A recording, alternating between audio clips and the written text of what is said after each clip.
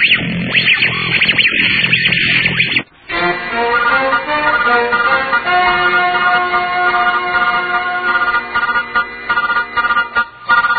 evening.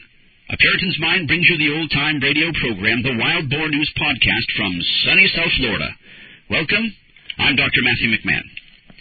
The Westminster Confession of Faith, 1647, the version that should be used, states in Chapter 22, Section 1, a lawful oath is a part of religious worship, wherein, upon just occasion, the person swearing solemnly calleth God to witness what he asserteth or promiseth, and to judge him according to the truth or falsehood of what he sweareth. End quote. Vows or oaths are small covenants in this regard. They are pacts or agreement between parties. Christ asserts that one ought to make an oath that he cannot keep, or that he swears falsely by it, as did the Pharisees. In such cases, it would be better to simply say yes or no. In that case, it is still much the same outcome. Your yes should be yes and your no should be no. But the Scriptures consistently teach that lawful oaths that are made in the name of God are not only acceptable, but part of religious worship itself. A vow or oath ought to be made with religious care, and it should be performed faithful to the one it is made. In this way, vows or oaths are not to be made to any creature, but to God alone. When you make a lawful vow, you should never vow to do anything forbidden in the Word of God, or what would hinder any duty which is commanded in the Word of God. Also, you should never vow or make an oath on something that is not in your power to keep. Such unbiblical vows are in respect to things like the Roman Catholic Church vows, monastical vows of perpetual single life, professed poverty, and regular obedience are so far from being degrees of higher perfection. These types of vows are superstitious vows and sinful snares in which no Christian should become entangled. Christians, however, make lawful vows when they join a church or vow to uphold certain doctrines in their life and faith. When those vows are broken, those Christians sin against the one whom those vows were made, which is God Most High. Many in the American church make convenient vows. These vows are akin to the Pharisees and Sadducees and scribes who vowed when it was convenient for them, or when they gained the respect or admiration of men around them, instead of being in the good graces of God. What happens here is that a professing church member makes a membership vow to a local church that he finds inviting and up to his own standards. They vow to uphold the doctrine of the church, the discipline of the church, and the order of that church. They do this in a solemn assembly where witnesses in the church are present, who have also vowed in like manner.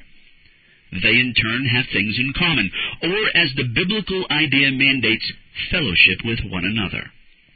In being like-minded, they rest confident in their vow and their oath, at least for a time, and they continue in that church. Then something dreadful happens. They decide they don't want to uphold their vow to the church, to its doctrine, to its discipline, because they found some inconvenience that, in their mind, would cancel out their vows that they previously made before God. This is often the case when a church member leaves one church for another on matters that do not surround essential doctrine of the Christian faith and practice. They seem to think that God, then, doesn't hold them accountable to their vows, and that they can simply go to another church and make another vow there. This is the scene of American church hopping. It is the plague of all ecclesiology and order, and it is an affront to the God who disdains the breaking of vows. Even though these people are not serious about the things of God, and even though they treat lightly the things of God, and even though they abuse the church and its fellowship in this way, God does not. God does not take lightly the oath or the vow. God does not and will not tolerate the breaking of covenant and the frivolity in which the American church treats church membership in general. God is serious about his church and holds those who make vows to the letter of them, if they are lawfully invoked. God was serious when he said in Deuteronomy 23:23, quote, That which has gone from your lips you shall keep and perform, for you voluntarily vowed to the Lord your God what you have promised with your mouth." End quote. God was serious when he said in Numbers 30 and verse 2, quote, "If a man makes a vow to the Lord or swears an oath to bind himself by some agreement, he shall not break his word. He shall do according to all that proceeds out of his mouth." End quote. God is serious. Many in the American church today are not. God says that people in his church that forget their vows or do not uphold them are fools. He says in Ecclesiastes 5 and verse 4, "When you make a vow to God, do not delay to pay it, for he has no pleasure in fools." End quote. James reminds us in James chapter 5 verse 12, quote, "But above all, my brethren, do not swear either by heaven or by earth or with any other oath, but let your yes be yes and your no, no, lest you fall into judgment." End quote. He reminds us that heaven and earth and other things are not to be sworn to.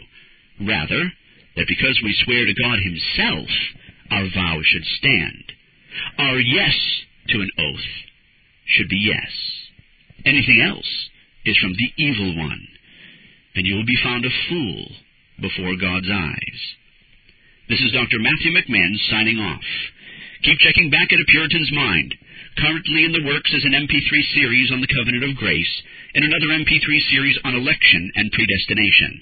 For more on Reformed and Puritan theology, visit www.apuritansmind.com. Good night, then, until this same time next week. This Reformation audio track is a production of Stillwater's Revival Books. SWRB makes thousands of classic Reformation resources available, free and for sale, in audio, video, and printed formats. Our many free resources, as well as our complete mail-order catalog, containing thousands of classic and contemporary Puritan and Reformed books, tapes, and videos at great discounts, is on the web at www.swrb.com. We can also be reached by email at swrb@swrb.com, by phone at 780-450-3730, by fax at 780-468-1096, or by mail at 4710-37A Avenue, Edmonton, that's Edmonton, Alberta, abbreviated capital A, capital B, Canada, T6L3T5. You may also request a free printed catalog. And remember that John Calvin, in defending the Reformation's regulative principle of worship, or what is sometimes called the scriptural law of worship, commenting on the words of God, "Which I commanded them not, neither came into my heart," from his commentary on Jeremiah 7:31, writes, "God here cuts off from men every occasion for making evasions, since he condemns by this one phrase, 'I have not commanded them,' whatever the Jews devised. There is then no other argument needed to condemn superstitions than that they are not commanded by God. For when men allow themselves to worship God according to their own fancies, and attend not to his commands, they pervert true religion. And if this principle was adopted by the Papists, all those fictitious modes of worship in which they absurdly exercise themselves would fall to the ground. It is indeed a horrible thing for the Papists to seek to discharge their duties towards God by performing their own superstitions. There is an immense number of them, as it is well known, and as it manifestly appears. Were they to admit this principle, that we cannot rightly worship God except by obeying his word, they would be delivered from their deep abyss of error. The prophet's words, then, are very important, when he says that God had commanded no such thing, and that it never came to his mind, as though he had said that men assume too much wisdom when they devise what he never required, nay, what he never knew.